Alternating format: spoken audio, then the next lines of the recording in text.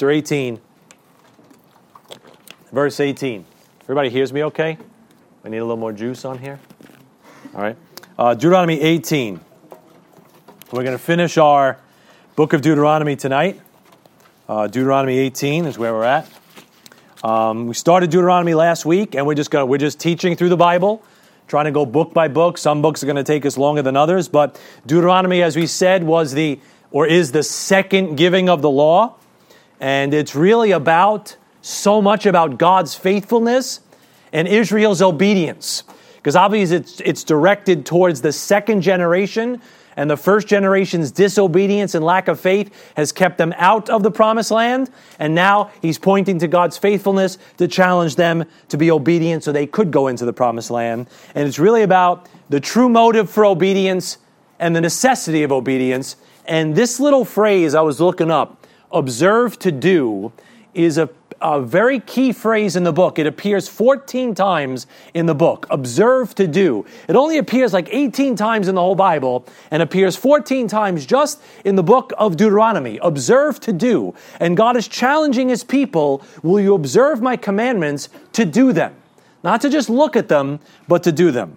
And we said the breakdown was a look back, a look around, and a look ahead. Those were the way the book is broken down. On that top of that bookshelf right there are some of the outlines. If anybody needs an outline, they're up there, so you could grab them. And we're going to keep going through the book and just touching on some of the key truths and pictures. So Deuteronomy 18 gives us our next picture, our next truth, all right?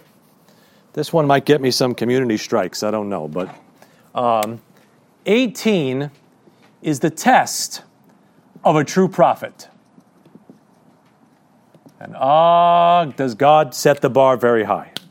Let's look at Deuteronomy 18, verse 18. All right? Let's get it. Deuteronomy 18:18. I should have flipped there myself. The Lord says through Moses, I will raise them up a prophet, capital P, from among their brethren like unto thee, and will put my words in his mouth. And he shall speak unto them all that I shall command them. So Jesus Christ in the book of Deuteronomy, as we said last week, is pictured as the one true prophet of God. Amen? So let's hold your place in Deuteronomy 18 and turn to Hebrews chapter 1. Why is that so important? Hebrews chapter 1. God wanted that second generation to know that Jesus Christ is their one true prophet. Let's see how that's going to come into the future. Hebrews chapter 1. Look at verse 1. Hebrews 1:1. God, who at sundry times and in diverse manners spake in time past unto the fathers, meaning the fathers of Israel, by the prophets, plural, hath in these last days, tribulation context, hath in these last days spoken unto us by his Son, capital S, whom he hath appointed heir of all things, by whom also he made the worlds. So that second generation in the book of Deuteronomy is told that Jesus Christ is going to be their one true prophet, and in the tribulation, it's going to be important for those Hebrews to remember that Jesus Christ is that one true prophet. Why? Because Jesus warned that in the tribulation, many false prophets would arise. So those Hebrews need to know that Jesus Christ is that last one true prophet that's going to give them their words, right? Deuteronomy, think about the parallels.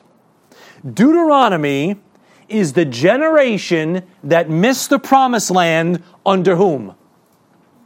Moses, right? And guess what? They get another chance, and he points them to that one true prophet.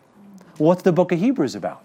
The book of Hebrews is about a nation that missed the promised land under Jesus Christ and gets another chance. And you know where the book of Hebrews starts? Hey, remember Jesus is the one true prophet? Just like I told you back in Deuteronomy, Jesus Christ is the one you need to listen to. Now go back to Deuteronomy 18. I'm sure that's all a coincidence. Deuteronomy 18. Deuteronomy 18. Let's look at 19. How are we supposed to feel about this prophet? Deuteronomy 18:19. And it shall come to pass that whosoever will not hearken unto my words, which he shall speak in my name, I will require it of him. Right? So God is saying, my prophet, the one I send you, is to be believed and obeyed. Can I get an amen on that one? Right? So keep going. Look at verse 20. How about false prophets? But the prophet which shall presume to speak a word in my name, which I have not commanded him to speak, or that shall speak in the name of other gods, even that prophet shall die. So God says, my prophet, listen to him, obey him. False prophets, kill them and eliminate them. That sweet God of yours. Yes, that's how God draws the line. He says, I don't want any of those false prophets to enter the camp because they'll corrupt the camp. So of course the question might be, how do we tell the difference? That's what they ask in verse 21. See verse 21? And if thou say in thine heart, how shall we know the word which the Lord hath not spoken? The people of Israel are saying, okay, you set the bar pretty high, God. How do we tell the difference between the ones that are from you and the ones that are not from you? God makes it so simple to spot a fraud. Verse 22 is God's measure of a true prophet. Right? 22. When a prophet speaketh in the name of the Lord, if the thing follow not, nor come to pass, that is the thing which the Lord hath not spoken. But the prophet hath spoken it presumptuously, thou shalt not be afraid of him. What's God's measure of a prophet? 100% accuracy. That's how God set the bar so high that you could spot a fraud a mile away. If they're wrong once, they're a false prophet. Don't worry about them. They got to be right 100% of the time. None of their words have to fall to the ground if they're truly a prophet of God. You know what that does for us? That safeguards all of us, guys. Because there'll be a lot of false prophets out there. You want me to share some of them with you? I'll give you a few here. Here come the strikes. All right? Alexander Campbell. He founded the Church of Christ. They're like what we call water dogs. They like to baptize people and do all that fun stuff. I almost got mixed up in that cult before I got saved. He falsely predicted the second coming in 1866. Sorry, Alexander Campbell, you are a false prophet according to God's measure. I'll give you another one. You know anybody who's a Seventh-day Adventist? Well, yeah, you do. Ben Carson. He tried running for president a few years ago. He's a nice guy. Got gifted hands, they say, right? Wrote a book about it. William Miller was the founder of the Seventh-day Adventist movement. William Miller. He predicted the second coming of Christ on October 22nd, 1844. Really precise, but really wrong, Mr. Miller. You are a false prophet. I'm not worrying about you either, right? How about the knock-knock jokes? Charles Russell. He's a founder of the Jehovah's Witnesses, right? The knock-knock jokes. And that's definitely a strike, all right? But Charles Taze Russell, for those of them that really know him, Charles Taze Russell, he predicted the coming of Christ in 1914. I don't know about that. Have you watched the news? I don't think he's come yet. I don't see a righteous government yet, right? And then his successor, Judge Rutherford, he took over the Jehovah's Witnesses after Charles Russell got off the scene. He predicted Jesus Christ would come in 1925. Wrong again, Judge. So you guys are all false prophets. Tell that to them the next time they bother you while you're eating. How about Joseph Smith? Some of our favorite false prophets in the room, right? Joseph Smith, founder of the Mormon Church, treasure hunter and freak show extraordinaire, but he founded a whole religion that people followed. He actually translated the Book of Mormon by putting the plates in a hat and looking in the hat and letting nobody else see the plates except himself. And when he took his head out of the hat, the plates disappeared. That's pretty convenient, don't you think? All right. So Joseph Smith falsely predicted, among other things, the coming of Christ in 1891. Sorry, Joe. Stick to polygamy because you are wrong about prophesying, okay? And then we couldn't get away without mentioning one of the most famous false prophets of all time. I'm definitely going to get maybe killed for this. Muhammad, right? He's considered a prophet, right? Peace be upon him, people say when they say his name. I don't know if peace be upon him because he's in hell, but Muhammad, he predicted that the Antichrist and the end of the world would come, after the Muslim conquest of Constantinople in, drumroll please, 1453 AD. Sorry, Muhammad, missed it by almost 600 years. So better luck next time, son. You are a false prophet. All right? So, I don't mean to be sarcastic, but I have to be, because Elijah was sarcastic with the prophets of Baal. They missed it. They busted it. They're false prophets. That's not hate speech. That's truth. They missed God's measure of prophet. God says, don't worry about them. They're all fake. So God gives us the measure. 100% accuracy. I could see my house getting burned down right now. All right? Let's go to the next one. Let's go to Deuteronomy chapter 19. People can't take truth anymore. If somebody said that's a false prophecy, I'll be like, oh, okay, I should get out of it. But you know what people do now? Because of pride, they want to throw a rock at you, or they want to take your channel down, or they want to call you all these kinds of names and get you canceled. Why can't you just take the truth? I want to be like, you can't handle the truth, but that's somebody else. I'll get a plagiarism thing for that too. How about Deuteronomy chapter 19? All right. Deuteronomy chapter 19 talks about our cities of refuge. There's so many beautiful pictures in the cities of refuge. But let's look at Deuteronomy 19 verse 4. All right. Now, cities of refuge were for manslayers. So let's say like you were chopping down some trees with an axe, like my good buddy Jason, and the axe head flies off the axe and it kills somebody. Jason is in a lot of trouble now. Jason is like, oh man, I killed this guy. I didn't mean to kill this guy.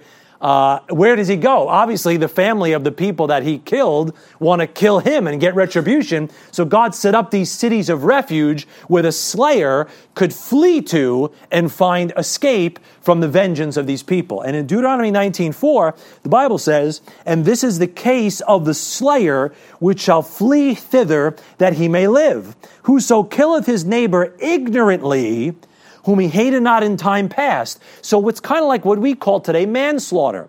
You didn't mean to kill the person, but it was an accident. All right? Murder is something different. Murder is premeditated. God talks about murder being a premeditated act because there's hatred in your heart. But this is an accident.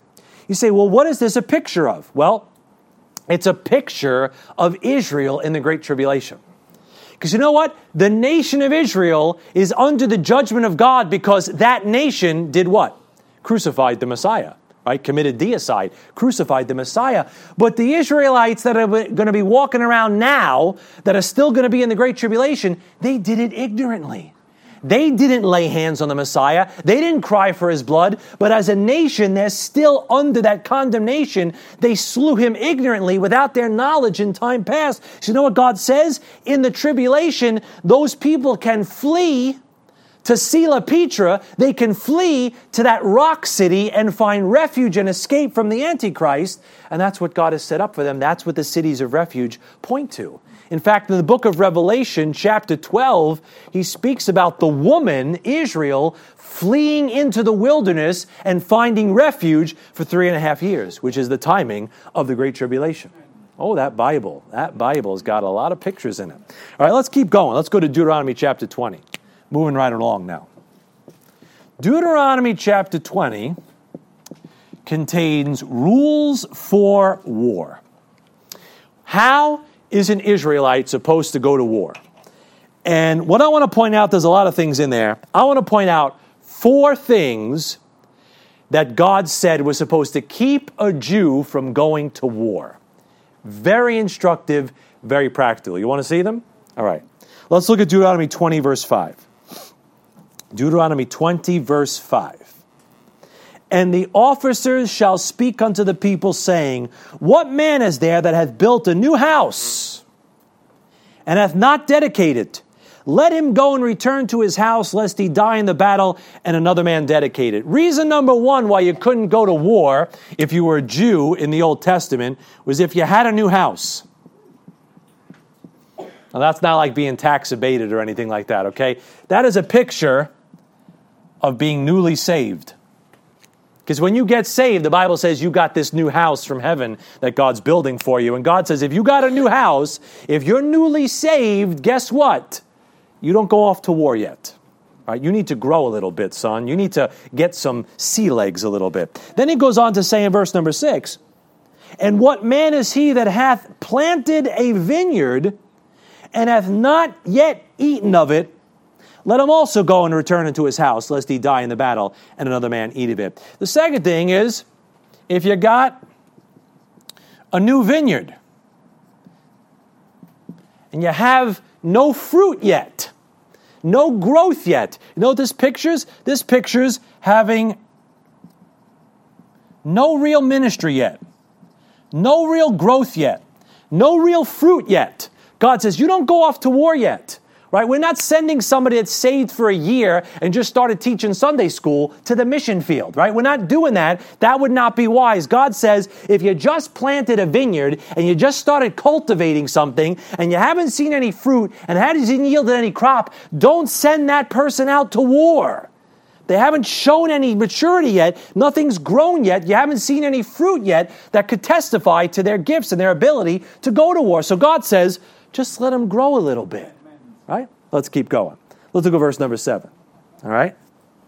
And what man is there that hath betrothed a wife and hath not taken her? Let him go and return into his house, lest he die in the battle and another man take her. The next thing is, well, if you're engaged, right? You've betrothed the wife and you haven't yet taken her, right? There's no real relationship yet. Right?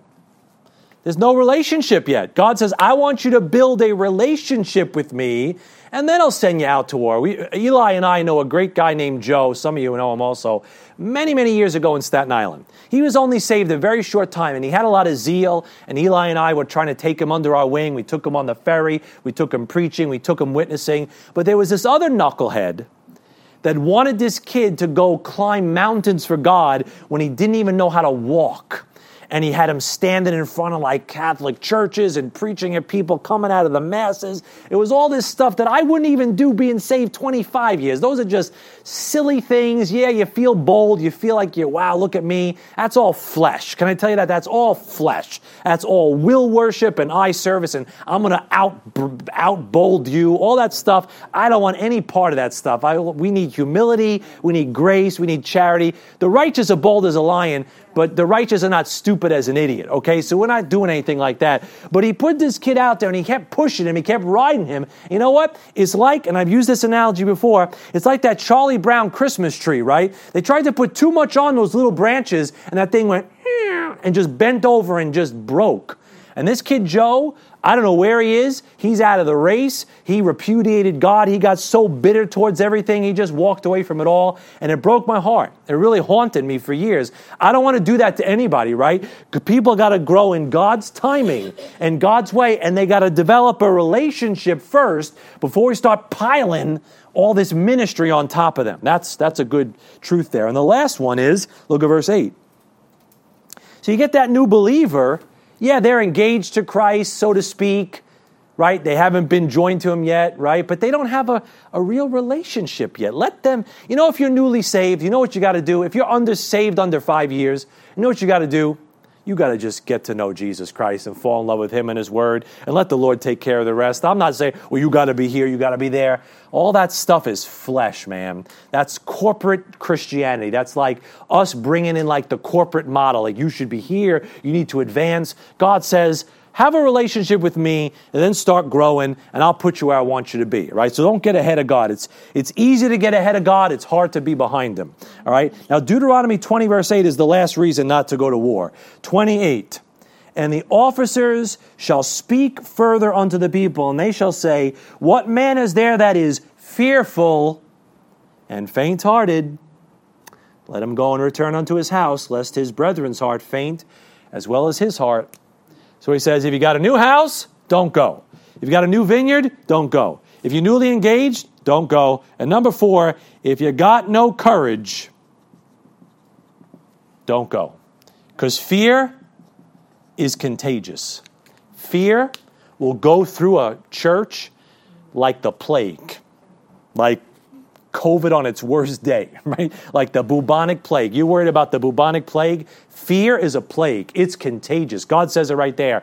If they see you afraid, it's going to make them afraid. If they see you draw back, they're going to draw back, and then nobody's doing anything for God. So we're not going to send somebody whose knees are still knocking out on the mission field or out on the street corner until they're ready and they've been with somebody and they feel comfortable to do that. Amen? Right? There's a difference between pushing them out of the nest and dropping somebody off a cliff. I'm all for taking leaps of faith, but we got to recognize where people are at. You notice all of these things here are attributes of somebody newly saved. Right? Newly saved, not a lot of growth, not a lot of relationship, still kind of nervous and scared with lacking courage and things. You know what the principle is that Pastor Mel used to teach us for years? God never sends green troops into battle. He makes the man before he makes the ministry. Okay? Everywhere in the Bible, ever. I know they're dying and going to hell. God has got his own timetable.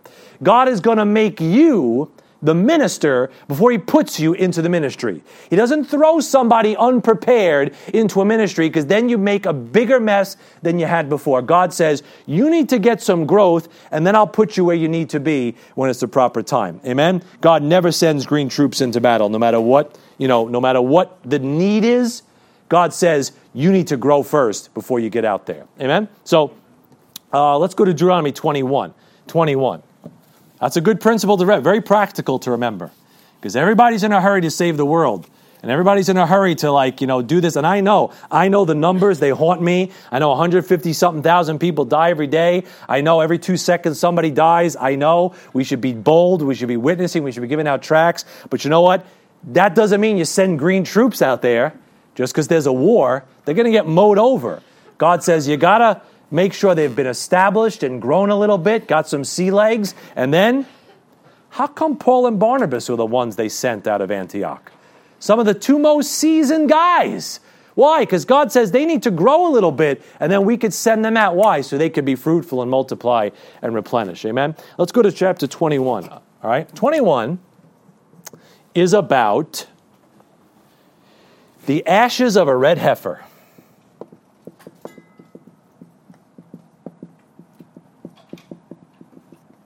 All right? The ashes of a red heifer. This is a beautiful picture. The ashes of a red heifer are about how Israel cleanses its guilt in the tribulation. You say, that's in Deuteronomy? That's in Deuteronomy. Over chapters that you probably never read faster than 2 seconds. Now, if you read Numbers 19, there's a lot of stuff in there about this red heifer. And I'm sure Eli, and if you know anything about the Jewish religion now, the guys that are really zealous, they're looking for that red heifer. They're trying to breed that red heifer. They're trying to breed this spotless red heifer that has no blemishes on it, that's never been yoked before, because they got to get this red heifer, because they're going to sacrifice this red heifer in the tribulation to prepare for their Messiah. Now, they don't know that that Messiah yet is Jesus Christ, but I'm going to show you how this red heifer plays into Israel cleansing itself of the guilt of slaying Jesus Christ. Watch it now. Ready? Verse 1. If one be found slain in the land which the Lord thy God giveth thee to possess it. I can't go past that verse and I see a picture already. Because one was found slain in the land. His name is Jesus Christ. He was slain in Jerusalem or just outside Jerusalem, and he was slain in the land. And if you look at the rest of the verse, it says, lying in the field, and it be not known who hath slain him. Can I tell you, nobody's ever been brought to justice for slaying an innocent man, Jesus Christ? Some people blame the Romans, and they had a part in it. Some people blame the Sanhedrin, they had a part in it. We know Israel was really the orchestrators of it, but none of them have been brought to justice. It's just like, who did this to Jesus Christ? The world sometimes wonders. Well, look what happens in verse 4. And the elders of that city shall bring down the heifer unto a rough valley, which is neither eared nor sown, and shall strike off the heifer's neck there in the valley. So the elders, because remember, it was the elders that rejected Jesus Christ. The common people heard him gladly, amen. But God wanted the elders to turn to him, and the elders rejected him. So the elders are going to take this red heifer down into the valley. It's probably the valley of Gehenna. Takes them down into this valley, and watch what happens. Ready? It's a rough valley, because that points to the tribulation. Verse number 6. And the priests, the sons of Levi, shall come near. For them the Lord thy God hath chosen to minister unto him, and to bless in the name of the Lord, and by their word shall every controversy and every stroke be tried. Who's got to sacrifice the red heifer? The priests, the sons of Levi. Now, we don't know who those are right now, but you know they're trying to find that out, right? The Jews are trying to trace their heritage and figure out who the Levites are. And I bet by the time we get to the tribulation, they're going to know who the sons of Levi are. And they're going to know who those priests are in the tribulation. And look what happens. Those Levites, the priests, sacrifice the red heifer. And verse 6, watch it. And all the elders of that city that are next unto the slain man shall wash their hands over the heifer that is beheaded in the valley. And they shall answer and say, our hands have not shed this blood, neither have our eyes seen it. You see the elders, what they're doing? They're washing their hands like Pilate tried to wash his hands of the guilt of Jesus Christ. They're saying, our hands are free of this innocent blood. We didn't kill him. We didn't kill him. We want to be free of this guilt. And look at verses 8 and 9. They're a beautiful picture of a tribulation prayer that nation is going to pray in the future. See it? Be merciful, O Lord, unto thy people Israel, whom thou hast redeemed, and lay not innocent blood. Remember, Jesus Christ was innocent blood. Didn't Judas say that? And lay not innocent blood unto thy people of Israel's charge, and the blood shall be forgiven them. So shalt thou put away the guilt of innocent blood from among you, when thou shalt do that which is right in the sight of the Lord. That is how Israel is cleansed of her guilt in the great tribulation for shedding the innocent blood of Jesus Christ. What a beautiful picture. They're going to get their red heifer. They're going to slay it in that rough valley. They're going to wash their hands. And they're going to ask God for forgiveness. And Jesus Christ is going to get ready to show up, because they're turning towards him. It's all pictured in the Old Testament. It's all pictured thousands of years before he comes. Now let's go to chapter 24. Let's go to the D chapter. I'm not looking at every chapter. I admit that. Chapter 24. Chapter 24 has the D word in it. Divorce. You think that's next to being the Antichrist if you talk to some people. Right? Divorce. It's about putting away your wife in chapter 24. Let's look at it. Verse 1. When a man hath taken a wife and married her, and it come to pass that she find no favor in his eyes, because he hath found some uncleanness in her, then let him write her a bill of divorcement and give it in her hand and send her out of his house. And when she has departed out of his house, she may go and be another man's wife. So this passage right here is the passage that the Pharisees are confronting Jesus Christ about in Matthew chapter 19. Can I just say this to everybody in the room and everybody watching at home? That everything in Deuteronomy 24 and everything in Matthew 19 is all Old Testament. It is all Old Testament. I know your Bible says New Testament when you flip to Matthew, but Matthew is Old Testament. So the Bible says the New Testament is not in effect until the death of the testator. When Jesus Christ died, that's when the New Testament came into effect. So if I'm a Christian living after the cross and I'm trying to find what God thinks about divorce, I'm not going to Deuteronomy and I'm not even going to Matthew. I'm going to the writings of Paul. And Paul talks about it in 1 Corinthians 7. He gives you the conditions for marriage, divorce, and dare I say remarriage. It's right there in Paul's writings. So all this stuff is taking the Bible and man, if there was ever a doctrine that Christians mess up today, it is divorce.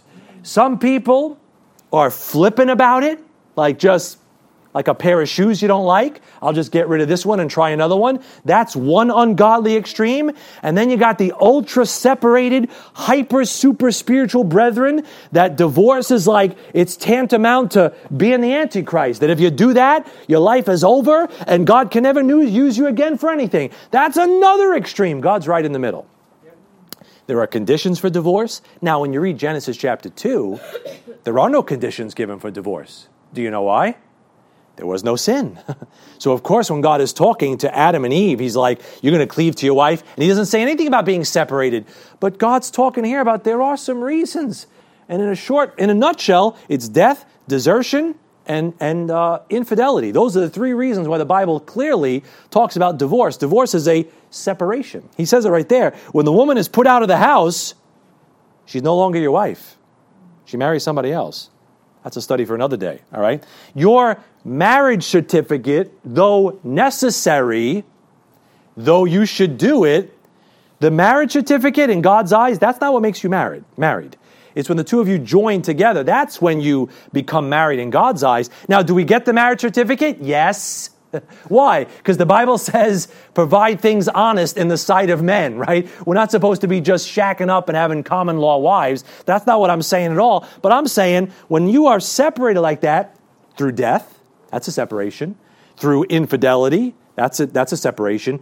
And through desertion, 1 Corinthians 7, that's a separation. God says, you're divorced. You're no longer married. Now, I don't want to go into a study on divorce. I'm saying more than I wanted to say. But please notice why I wanted to point out that this is about Old Testament. Now, do we like divorce? No. God says, for the hardness of your heart, he gave you this precept. It's there as a condition, but of course, God's plan A is that you get together and, you work it out, and you should try to do everything you can to keep your marriage together. But let's be honest, in this sinful flesh, sometimes you just can't. And that's why God put that there, for there's going to be times when the damage is so severe that there needs to be that separation. And God says, your life isn't over when that happens, all right? No matter what the ultra-separated, super spiritual brethren want to tell you as they wrest the scriptures to your own destruction, just follow what the Bible says. God's got it covered. God's got you. But why am I pointing out the Old Testament? Look at verse 1. Why am I saying Deuteronomy 24 is so much about the Old Testament? Because Old Testament divorce is a picture of what God the Father did to the nation of Israel. He put her away for her uncleanness. See that? Right? When a man had taken a wife and married her, and it come to pass that she find no favor in his eyes, because he hath found some uncleanness in her, God puts Israel away because she was unfaithful to him. You want to see it? Go to Isaiah chapter 50. This is Old Testament pictures here, what divorce is all about. Isaiah 50, look at verse 1. Isaiah 50, look at verse 1. I'm not making anybody uncomfortable, am I? Help me out. You all right? You just hot? Okay. Isaiah 50, verse 1. Isaiah 50, verse 1. Isaiah 50, verse 1. Sometimes, I know what I do. When it's like an uncomfortable subject or something we shouldn't be uncomfortable about, I'm purposely going to step all over it and push the fence over. So you realize, hey, we could talk about it. The Bible says this about it, and we shouldn't be afraid of it, right? All these things about false prophets, what the Bible says about divorce, it doesn't have to be like all hush, hush, oh no, he's talking about that. No, the Bible says, he that doeth truth cometh to the light, that his deeds may be manifest, that they are wrought in God. There's nothing we should be afraid of holding the scriptures up to. And if we're wrong, we'll change our ideas. But if the Bible says something, we want to change according to the Bible, not traditions or man's opinions or what so-and-so said or what people say. No, what saith the Scripture? Amen? And in Isaiah 50, verse 1, the Bible says, thus saith the Lord, where is the bill of your mother's divorcement, whom I have put away? Or which of my creditors is it to whom I have sold you? Behold, for your iniquities have ye sold yourselves, and for your transgressions your mother is put away. God is saying, I divorced you, Israel, because you were too wicked to live with anymore. And I put you away for your adulterous heart, She was committing spiritual fornication and joining herself to all these other gods and all these other things around her. And God says, I'm going to divorce you. God is divorced. So the next time they want to slap a scarlet D on your chest, God is divorced. And God gets remarried in the millennium. Amen? So if God will never hold you to a lower or higher standard than he holds himself. And if God is divorced, that means life can go on if you just follow the scriptures. All right, let's keep going. Jeremiah chapter 3, he says it again to him, Jeremiah 3. Jeremiah 3 verse 8.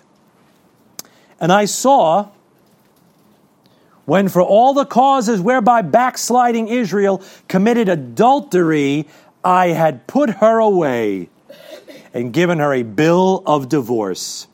So there it is again, God divorcing Israel for her uncleanness. That's what it's pictured in the Old Testament there. So let's keep going. Let's go back to Deuteronomy. We're going to jump to chapters 27 to 29. Chapters 27 to 29 are about curses and blessings.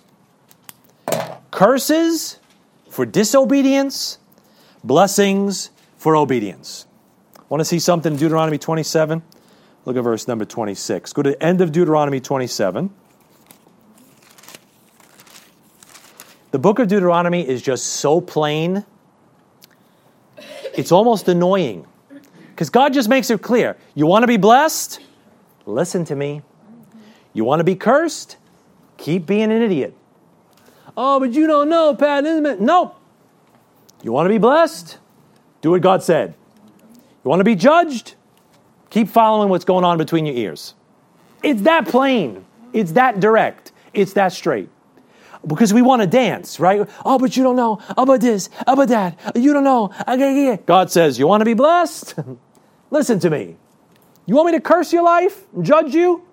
Keep on being an idiot, right? I don't know how to say it any nicer. I got to get some really fancy words. I need a stool. I got a shirt button off the top button. I need a stool. There's a stool over there. I should just sit and share and lean over and try to make this relative, really try to make this appeal to you and really relate to you and share some God moments that I had this week, right? No.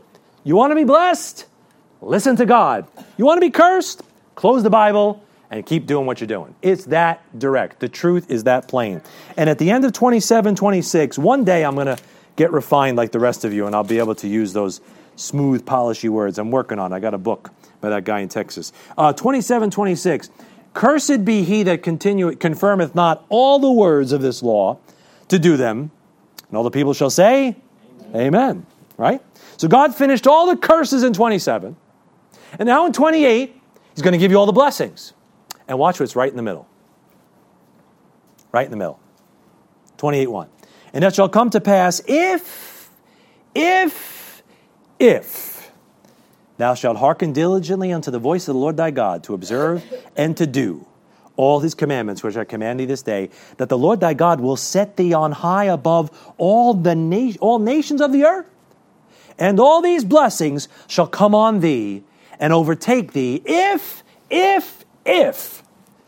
thou shalt hearken unto the voice of the Lord thy God. 27 is curses. 28:3 starts the blessings. What hangs in the middle? It hangs on your if. It hangs on the power of your if. If you want to be cursed, he says, continue to disobey God and disobey his law like the first generation who missed it. And if you want to be blessed, respond to God and obey his law like the second generation has the opportunity to do. It's that simple. If might be one of the most powerful words in the Bible. The shortest and maybe the most powerful. He says, if you listen to me, you're blessed. If you ignore me, you're cursed. Is that hard to understand? That's simple. God puts that right there for everybody to get. If. And anybody that tells you that you have no will and God is sovereign, all these words that people make up and these things that people make up, you know what? I love you. If you're watching at home, I'm going to say something you're not going to like. If you think God is sovereign and you have no free will, I say this as nicely as I can. You don't know the Bible. And you don't know it as much as you purport to know it to the rest of us. You claim we don't understand the doctrines of grace and we have the wrong view of God. How could you read the Bible and not get from cover to cover the power of if? From the cherubim down to little old you, everything God made has had a choice to choose God's ways or to not choose God's ways. That choice is manifested in all different ways. The cross, the law, following him when you see him like Lucifer did. But it's always a choice. It always hangs on if. And look at chapter 29. I got on the thing. 29. Look at the last verse of 29. I'm almost there. Just a few chapters left, and they're fast. 29. The Bible says, this is a great verse, right? The secret things belong unto the Lord our God. Can I tell you? There are some things the Lord has not revealed to you. He may never. You know what? You're not responsible for those things. You're not accountable for the things you don't understand and the things you don't know. But he goes on to say in verse 29, but those things which are revealed belong unto us and to our children forever, that we may do all the words of this law. God's saying, don't worry about the stuff you don't understand, but the things that God has revealed to you are for you and for your children to do. Right? Do you know anything about God? Has God shown you anything about himself? That's what you got to be faithful with. Right? You say, well, when I grow up, I'll understand God a little more. No. What do you know about God right now? He's holy, he's loved, he's righteous, wants me to do this, wants me to do that. If you're not faithful in the little things he's revealed to you, he's not giving you any more light. But if you're faithful in these little things, God will show you other things, right? That's why the Lord held Moses so accountable for smiting the rock. That seems very harsh to us, but Moses had communed with God, and Moses knew better than to break God's types. And God held Moses to a higher standard than maybe just the average Joe walking around the camp. So Moses smacks that rock the second time and deliberately disobeys God and shatters his type. He says, I'm sorry, you're not going in. Because God was holding Moses to a higher standard, because he knew better, right? And the more God is revealed to you, the more accountable you are. You know what this Bible does? It ruins you. Because now you know too much. And if you want to close it and walk on down the road, it's going to haunt you. It's going to prick you. It's going to stick you. Amen? What does the Bible say? For unto whomsoever much is given, of him shall be much required. Right? That has to do with service. So if God gives you something a lot, he reveals a lot to you, then you have to be accountable to a lot more. I'm scared of the judgment seat of Christ, because there's a lot of things I know about that Bible that my kids don't know, and I want to get like behind them or something like that online at the judgment seat of Christ, because I know way too much. We know way too much. Especially those of us that have been studying this Bible for a little while, we know way too much. We should be doing a lot more and be a lot different, more different. All right, let's go to chapter 32. All right, let me hurry along here. 32 is the Song of Moses. Song of Moses. Ready? Let's go. Now, the Song of Moses, I don't know how it goes. I'm not going to make a TikTok, all right? You guys make such, not you, but some people make, I could tell who I offend when I make fun of TikTok, because your faces are just like, I got it. All right, but 32, the Song of Moses is a song of reproof. It is not something you wanted to sing at Christmas time, all right? It was a song of reproof. It was a song of, not rebuke, but reproof, just charging them to follow God. And in verse number 4, he says, he is the rock. His work is perfect. For all his ways are judgment. A God of truth. Can I get an amen there?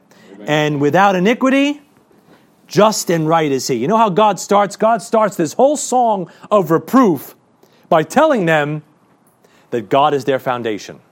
God is their rock. God is the one that built this nation, and God is the one whose work is perfect, and God is so great that you should build everything on him. That's where he starts this song of reproof, telling them that God is their rock, Israel. And then he jumps to verse 8. Let's jump to verse 8. 7 and 8. Remember the days of old? Consider the years of many generations. Ask thy father, and he will show thee. Thy elders, and they will tell thee. When the Most High divided to the nations their inheritance, when he separated the sons of Adam, he set the bounds of the people according to the number of the children of Israel. There's a lot in that verse, but here's what I want you to take away from verse number 8. That Moses tells Israel that God made Israel the foundation of everything in the world. Right? See what he says? He separated the sons of Adam. He set the bounds of the people according to the number of the children of Israel. Man, when you get out in the millennium, there's a 12-month system out there. That's according to the tribes of Israel. That's just one example, but God set up civil rights, religious rights, all these things that we know in the world today, they were founded on what he was doing with Israel. His kingdom has a capital at Jerusalem, right? And God's saying, not only am I your foundation, I made you guys the foundation of the whole world. One day they're going to be the head, and all the Gentile nations are going to be the tail. They're all going to flow onto Israel.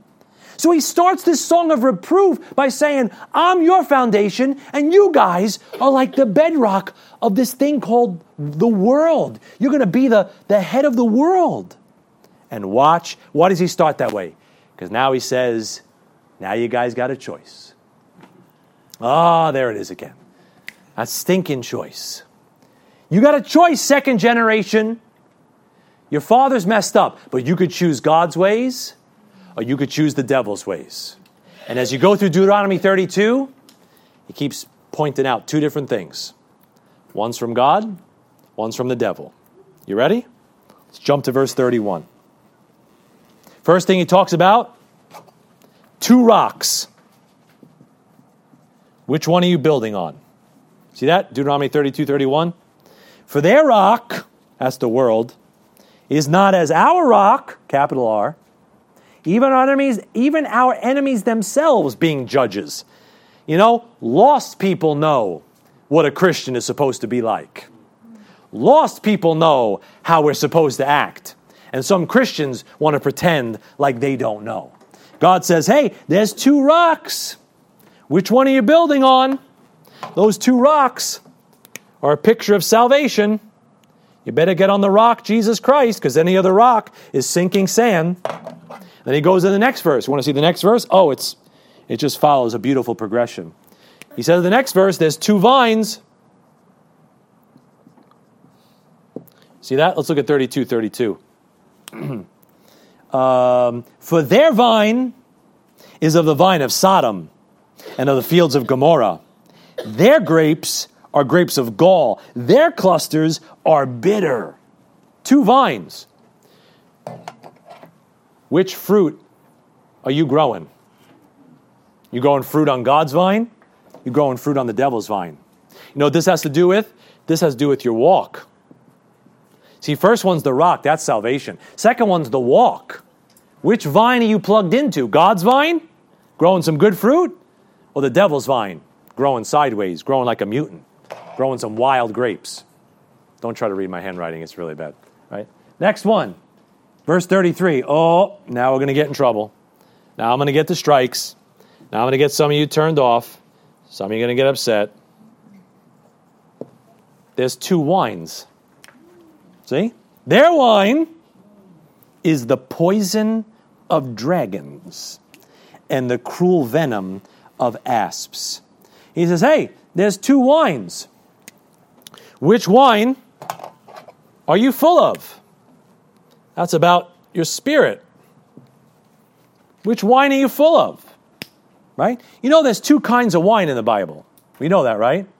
There's old wine, which is fermented alcohol, otherwise known as hooch. And that says right there in 33 that wine, I didn't write this verse, so, you want to get upset. It's the poison of dragons and the cruel venom of asps. Dragons and asps, those are things connected to the devil, right? He's a dragon, he's a serpent, right? So he says that wine, that spirit, is from the devil. That's old wine. New wine in the Bible is the wine that God gives. It's unfermented grape juice. Let's look at that in Matthew 26. Let's go to Matthew 26. Let's hold it over there. Hold your place in Deuteronomy. Matthew 26. Matthew 26. Look at verse number 27. People say, well, didn't Jesus drink wine? Of course. Didn't Jesus turn water into wine? Absolutely. Which wine? Of course people drank wine in the Bible. Which wine? Right? Which wine did Jesus make the water into wine into? Which wine did he drink at the Last Supper? The old wine or the new wine? The fermented alcohol with the leaven in it that God said stay away from? Or the new wine that was the fruit, the juice of a grape? Look at 26, verse 27. And he took the cup and gave thanks and gave it to them, and saying, drink ye all of it. For this is my blood of the New Testament, which is shed for many for the remission of sins. But I say unto you, I will not drink henceforth of this fruit of the vine. That word this means the grape was right there. He took the grapes and he squeezed the juice right into the cup and he drank it. He didn't say the fruit of the vine. He said this fruit of the vine. So the grapes was on the table. And Jesus squeezed the grapes into the cup and drank the wine. He says, I will drink it, what? New wine with you in my Father's kingdom. So I got to challenge you. One wine comes from the devil. One wine comes from God. Which spirit are ye of? Bible says, be not drunk with wine wherein is excess, but be filled with the Spirit. Don't you see the liquor store and you see wine and spirits, right, written overhead, right? Because that's a very different spirit and that stuff compared to the Holy Spirit. So you pick your poison, all right? Go back to Deuteronomy 32. Doth this offend you? Deuteronomy 32, 36. That's the last thing in this chapter. 2 rocks, salvation. 2 vines, your walk. 2 wines, your spirit. And the last one is, there's 2 cups. That has to do not with your spirit, not with your walk, but with your inheritance. See this? Let me show you. Deuteronomy 32, verse number 36. For the Lord shall judge his people, and repent himself for his servants, when he seeth that their power is gone, and there is none shut up or left. 37. And he shall say, where are their gods, their rock in whom they trusted, which did eat the fat of their sacrifices, and drank the wine of their drink offerings? Let them rise up and help you and be your protection. God says there's 2 cups. Which one are you drinking from? Their cup or God's cup? Jump to the book of Psalms. Let me show you the 2 cups. Ready? You tell me which one you're drinking from. Which one are you laying up in store? Which one is your... Psalm 11. Sorry. Psalm 11. Psalm 11. Almost there. Psalm 11, verse number 5. Psalm 11, verse 5. The Lord trieth the righteous, but the wicked and him that loveth violence, his soul hateth. 11:6. Upon the wicked he shall rain snares, fire and brimstone, and an horrible tempest. This shall be the portion of their cup. See, the world's cup tastes good in the beginning, and then it gets bad and bitter at the end. Isn't that the truth? There's pleasure in sin for a season, just once you get a little taste. Right? I'm not even being practical. Practically, that's what they do, right? You want to get a little taste, take a hit, take a bottle, have your first one, just have one, everybody's having one. But that's how the world is, right? Just try this, just do that, you get a little taste. It's good in the beginning, but at the end, it ruins you. That's the portion of their cup. But if you go to chapter 16, and look at verse number 4, let's see the Lord's cup. There's verse 4. 16:4. Their sorrow shall be multiplied that hasten after another god. Their drink offerings of blood. Watch out, anybody that has a drink offering of blood, by the way. Any supposed church that claims you have to drink blood as an offering, that is not God's church. That's another cup. That's a cup of devils, the Bible says. Right? Another god, their drink offerings of blood will I not offer, nor take up their names into my lips. Watch out for other churches that have all types of names.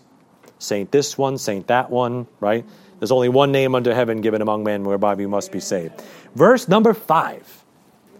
The Lord is the portion of mine inheritance and of my cup. Thou maintainest my lot. Now the Lord's cup, it may be tough in the beginning. Self-denial, right? Accepting the fact that you're a sinner, knowing you need God's grace. Those are some bitter pills to swallow. But you know what? Once you take that cup of salvation and you taste and see that the Lord is good, you know what happens? It gets good and sweet in the end. The world's cup is alluring in the beginning, but destructive at the end. God's cup may be tough in the beginning for you to swallow it, but in the end, it's always good for you. Always good for you. Chapter 33 and then 34, and then we're done. All right? 34 is short, and 33 is shorter than this. Let's go to 33 of Deuteronomy again. I'm going to erase this. All right? So Moses does 32 is the song of Moses. It's reproof. And 33 is the blessing of Moses. And the blessing of Moses is not a reproof. It's just a reminder. And as Moses is getting ready to check out and head up to that mount, where he's going to die, before he does that, God wants to not reprove the nation. He wants to remind the nation about how faithful and how good God is. That's a good reminder for all of us. Look at 33. Let's go back to Deuteronomy 33. Look at verse 1. We're not going to move out of Deuteronomy again, so don't worry. 33:1. And this is the blessing wherewith Moses, the man of God, blessed the children of Israel before his death. After the reproof is this great reminder about how faithful God is. Can you look at 32:52? You know what God has just told Moses? You know what he's just reminded him? You're not going in. Moses didn't get mad at God. Isn't that amazing? Moses has just busted his you-know-what for the last, almost 120 years old he is, right? And he's been like almost 80 years, right, since he ran out of there and tried to kill that guy in Egypt. And he's done all this stuff. He smites the rock twice. God kicks him out. He's actually getting close to the promised land. God says, just remember, you're not going in. And Moses is man enough and has enough character to not accuse God. He spends the next chapter blessing God for his faithfulness and reminding the nation how great he is. Just because you failed and screwed up doesn't mean there's anything wrong with God. Just because I mess up, there's nothing wrong with him. Even David said that thou mightest be justified and clear when thou judgest, God. David wanted everybody to know when David messed up with Bathsheba, he said, hey, I'm going to put my shame in the book of Psalms so everybody knows, hey, God, there's nothing wrong with you. It was me. It was me. And Moses right here, he goes on and blesses the Lord and reminds everybody how faithful God is. He's not going in. You think people were wondering about whether God was faithful or not? God couldn't get you in, Moses. Moses says, let me remind you how faithful God is. My mistakes are my own mistakes to count. And you know what he points to as the greatest blessing of God's faithfulness? In verse 2, it's a promise of his future coming. See verse 2? And he said, the Lord came from Sinai and rose up from Seir unto them. He shined forth from Mount Paran, and he came with 10,000s of saints. From his right hand went a fiery law for them. That's not talking about what happened in Exodus. That's talking about what happens in the tribulation. He writes about it in the past tense because it's already done in God's mind. But he didn't come up with 10,000s of his saints yet. He didn't shine forth yet. He didn't come from Mount Paran like that yet. But he will. And in talking about the great blessing and faithfulness of God, he says, let me just tell you, out there in the future, God's going to come and establish this nation as the head of the world with Jesus Christ as king. Look at verse 3 and 4. Yea, he loved the people, all his saints are in thy hand, and they sat down at thy feet, every one shall receive of thy words. Moses commanded us a law, even the inheritance of the congregation of Jacob. There's a reminder there that God is faithful to give his people his words. He's drawing a parallel between what Moses did and what the Messiah is going to do. Because at the first coming at Sinai, Moses instituted the old covenant, right? He gave them the law. They became a nation. Well, the second coming at Mount Sinai, the prophet like unto Moses institutes the new covenant, and Israel becomes a great nation again. You see, I know he comes down at the Mount of Olives, but he's coming down at Sinai first, folks. That's where he's going to come down at Sinai, and he's going to shoot across over there, and the whole path of the second advent is in your Old Testament. I know he puts his feet down at the Mount of Olives, but he comes down at Sinai, like he did in Exodus 19. He's going to do it again in the future. He doesn't put his feet down there, like he didn't put his feet down there in Exodus 19, but he's coming down at Sinai again. You believe it, it's coming true. Verse 5. And he was king in Jeshurun, meaning Moses, when the heads of the people and the tribes of Israel were gathered together. There's another reminder that God is faithful to give his people his king. Here's the parallel. The first coming at Sinai, Moses was king in Jeshurun. He was a king over Israel. The second coming at Sinai, Jesus Christ will be king over the nation. And I'm not going to read all this, but you want to read verses 6 to 25, are all the blessings on all the 12 tribes. He goes in, talks about all the blessings of the 12 tribes of Israel, and then he gets to verse 26, and 26 he ends his blessing with Israel's deliverance in the Great Tribulation, which is the greatest thing and the greatest faithfulness that God will have for that little nation that everybody thinks God has forgotten. 26, there is none like unto the God of Jeshurun, who rideth upon the heaven in thy help, and in his excellency on the sky. The eternal God is thy refuge, and underneath are the everlasting arms. And he shall thrust out the enemy from before thee, and shall say, Destroy them! Israel then shall dwell in safety alone. The fountain of Jacob shall be upon a land of corn and wine. Also his heavens shall drop down dew. Happy art thou, O Israel! Who is like unto thee, O people, saved by the Lord? The shield of thy help, and who is the sword of thy excellency, and thine enemies shall be found liars unto thee, and thou shalt tread upon their high places. Whew! What a day that will be. They got some of it with Joshua. I know there's a direct application. But man, when Jesus Christ comes, when Jesus comes back, you're going to see that stuff really fulfilled forever. And lastly, and very briefly, 34 is the death of Moses. Short chapter, a lot going on in there. Won't go into all of it, but let's look at verse 4. And the Lord said unto him, This is the land which I swear unto Abraham, unto Isaac, and unto Jacob, saying, I will give it unto thy seed. I have caused thee to see it with thine eyes, but thou shalt not go over thither. Moses saw it, but Moses won't enter the promised land until that prophet is king. He'll get in there. He'll be there in the millennium, don't worry, when that prophet is king. Verse number 6. And he buried him in a valley in the land of Moab, over against Beth Peor. But no man knoweth of his sepulchre unto this day.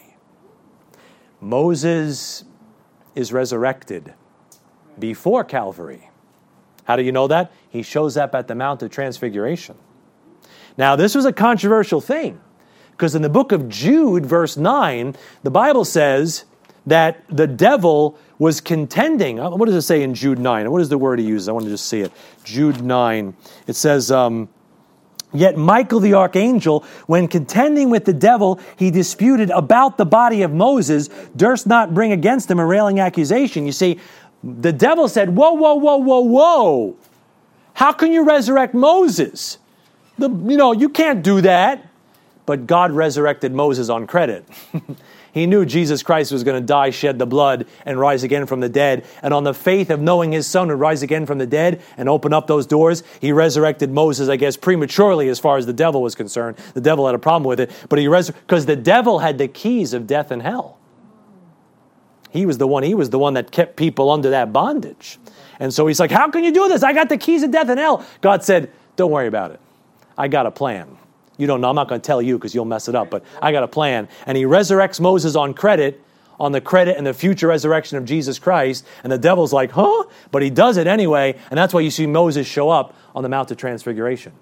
How'd he get there? Because God raised him from the dead. Sometime after this scene, God raised and resurrected Moses by his power. All right? And then verse number 7, and Moses was 120 years old when he died. Watch this. His eye was not dim, nor his natural force abated. You know who Moses represents? The law. You know the law doesn't lose its strength until you're saved. Moses died just as strong as he was, just as, his eyesight was fine, his strength was fine, and God, he died. That's a picture of the law still being strong enough to destroy you until you get saved. If you get saved, only when you get saved does that law lose its power over you. Amen, amen. Let's just go to Deuteronomy 30. Let me leave you 2 quick thoughts and then we'll pray. These are quick. Well, it depends on how right you are with God. If you're wrong with God, I might have to preach long. If you're right with God, I could be really fast. So I'm going to assume that you might be right with God. But here's 2 big ideas from the book of Deuteronomy. I find this book very challenging the last couple of days. Number 1, first big idea. This is a great one. God is the God of second chances. Amen? Oh, I thought I'd get a better one there, but that's okay. I know it's late.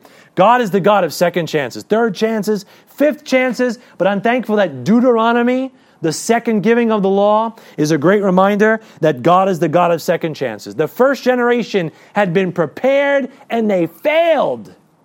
And God gave the second generation another chance to get all God had for them. What a blessing. Amen? I mean, think about the human race. The first Adam messed up, condemned us all. The last Adam gives us a chance to be made right with him again. Woo! You may have, and let's take it on a personal level. You may have had a cursed past. Your lost past may have been a disaster. Guess what? God says, if you believe me, you could be blessed. You follow what I'm saying? You could be blessed. All the mistakes of the past, you could just turn the corner and just do what I tell you to do, and you could be blessed because God is the God of second chances. Amen? That's the first big choice. And the second big idea, I should say, is that you have a choice. You don't have to be a victim. Everybody is a victim today. A victim of their past, a victim of bad parents, a victim of circumstances, a victim of this, a victim of that, all these things outside of your control. You think that generation that was about to go into the promised land didn't have something to gripe about? They just wandered in the wilderness for 40 years because of what their parents had done. You know what God says? You don't have to be a victim. You don't have to complain. You do what I say. You have a choice. You can get all God has for you. And maybe you all had a bum steer. Maybe you all had a bad hand dealt to you. Guess what? You could sit and just cry in the cesspool of your past, or you could just do what God says to do and watch him do something in your life. You don't have to be a victim, brethren. You don't have to be a victim. The first generation had all they needed to get all God had for them, and they chose to disobey. They wandered for their choices and their foolish rejection of God. So now God is standing at the precipice of all these blessings, like you right here tonight are standing at the precipice of all the victory God could give you, and God has given you everything you need if you're saved. Choose God, and you could be blessed. Forget the excuses. Forget the past. God says, choose. Will you choose? Deuteronomy 30, verse 15. Moses is getting ready to wrap up the book. And look at these challenging words. He says, see, I have set before thee this day life and good, and death and evil. In that I command thee this day to love the Lord thy God, to walk in his ways, and to keep his commandments, and his statutes, and his judgments, that thou mayest live and multiply.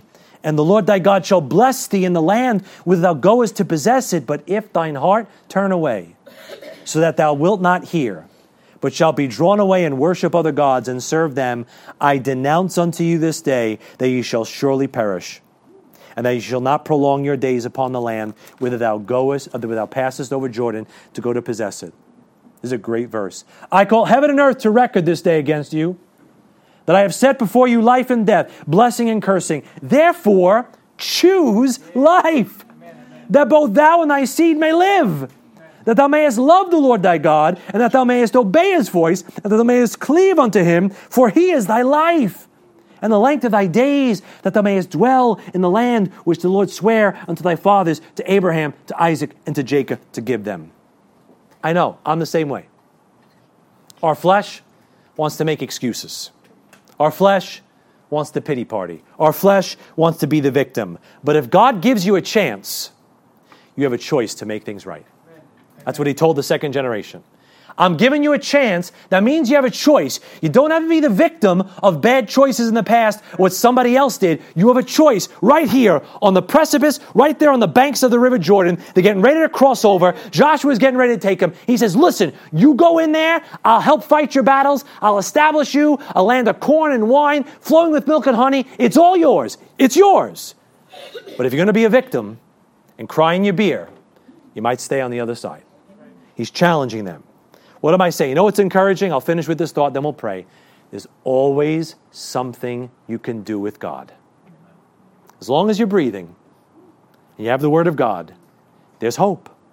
There's always hope with God. There's always something you can do. As bad as the marriage might be, as bad as the family might be, as bad as the circumstances of your life might be, there is always something God will tell you to do that if you're willing to hearken, he can get you to the other side. So I challenge you all, stop blaming the past and start believing God. Let's see what he could do with us. Let's have a word of prayer. Thank you for your very kind attention tonight, folks. Lord,